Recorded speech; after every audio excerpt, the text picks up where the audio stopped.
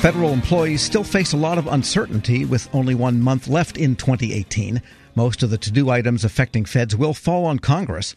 Federal News Network's Nicole Ogrysko joins me with 3 big developments federal employees should watch for before the ball drops at the end of December. Nicole, what's the first thing? So the first thing is the December 7th deadline, which listeners have probably heard multiple times at this point. But just to reiterate here, there are still 7 appropriations bills that Congress needs to tackle before the year ends.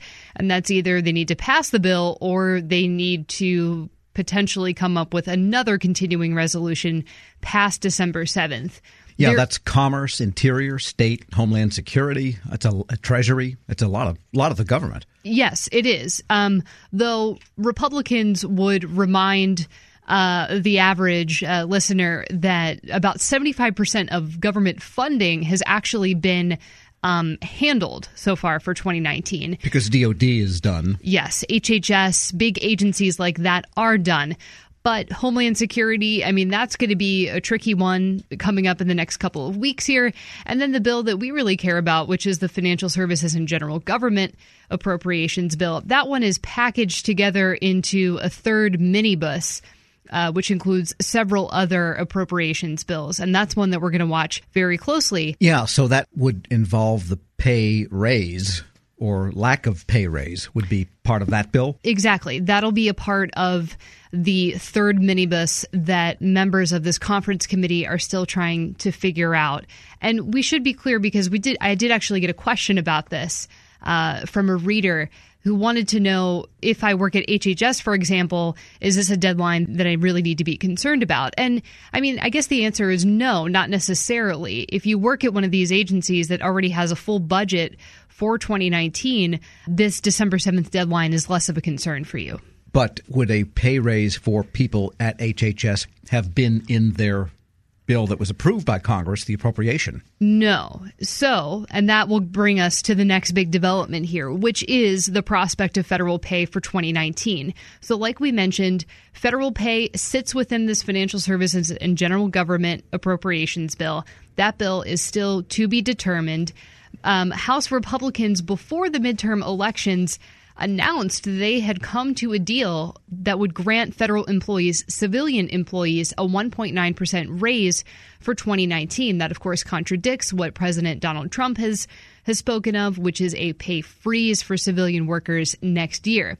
Now, Democrats, mostly in the House, and some working on this conference committee, doubt this proclamation from House Republicans. They say that deal that Republicans are talking about comes with some pay-fors that they don't necessarily agree to.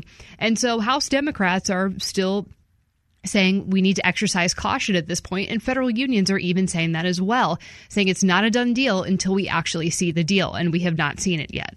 We're speaking with Federal News Network's Nicole Ogrysko, and so that's in limbo, basically, until something happens budgetarily, which may not happen by December 7th.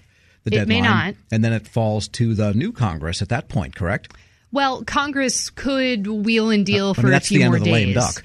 Right, yes. I mean, they could potentially maybe extend a few deadlines here, maybe give themselves a few more days to work things out. But right, that would be an issue potentially for the new Congress.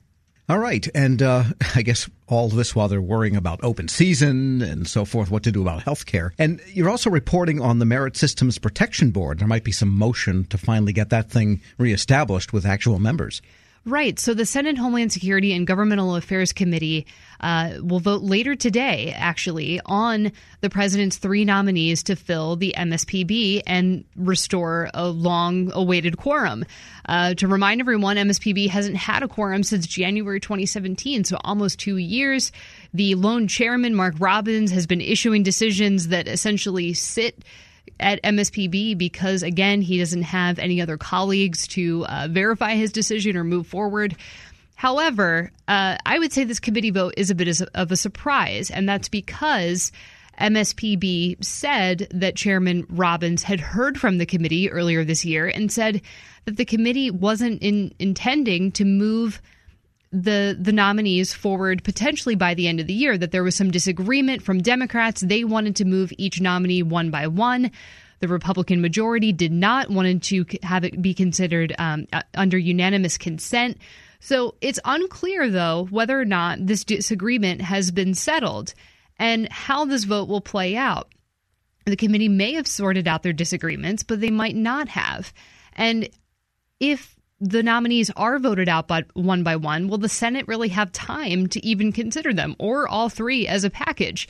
So the question of whether or not this can get done before the end of the year is still really up in the air. Now, one consideration that I've heard is the possibility of extending Mark Robbins' term for another year. He's serving in holdover capacity right now. Yeah, they could do that, except that simply extends and magnifies the problem. Because every case he decides is not decided because he's only one person. He's not a quorum, which means everything would have to be gone over again. Exactly. By whoever comes in next. Exactly.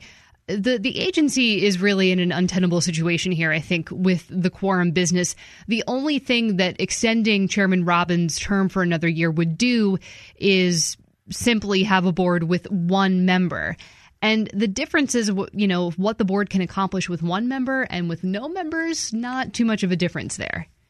Interesting. And of course, indirectly that affects federal employees because there are hundreds of them, at least. It's not a big number, but those people that have their cases pending before the board. Agencies as well, too. And agencies, correct. Yeah. I mean, you're right. It goes both ways. So, all right. Anything else employees need to think about before the end of the year? We can add a fourth to the three we can mentioned. Add a fourth, and that would be on locality pay.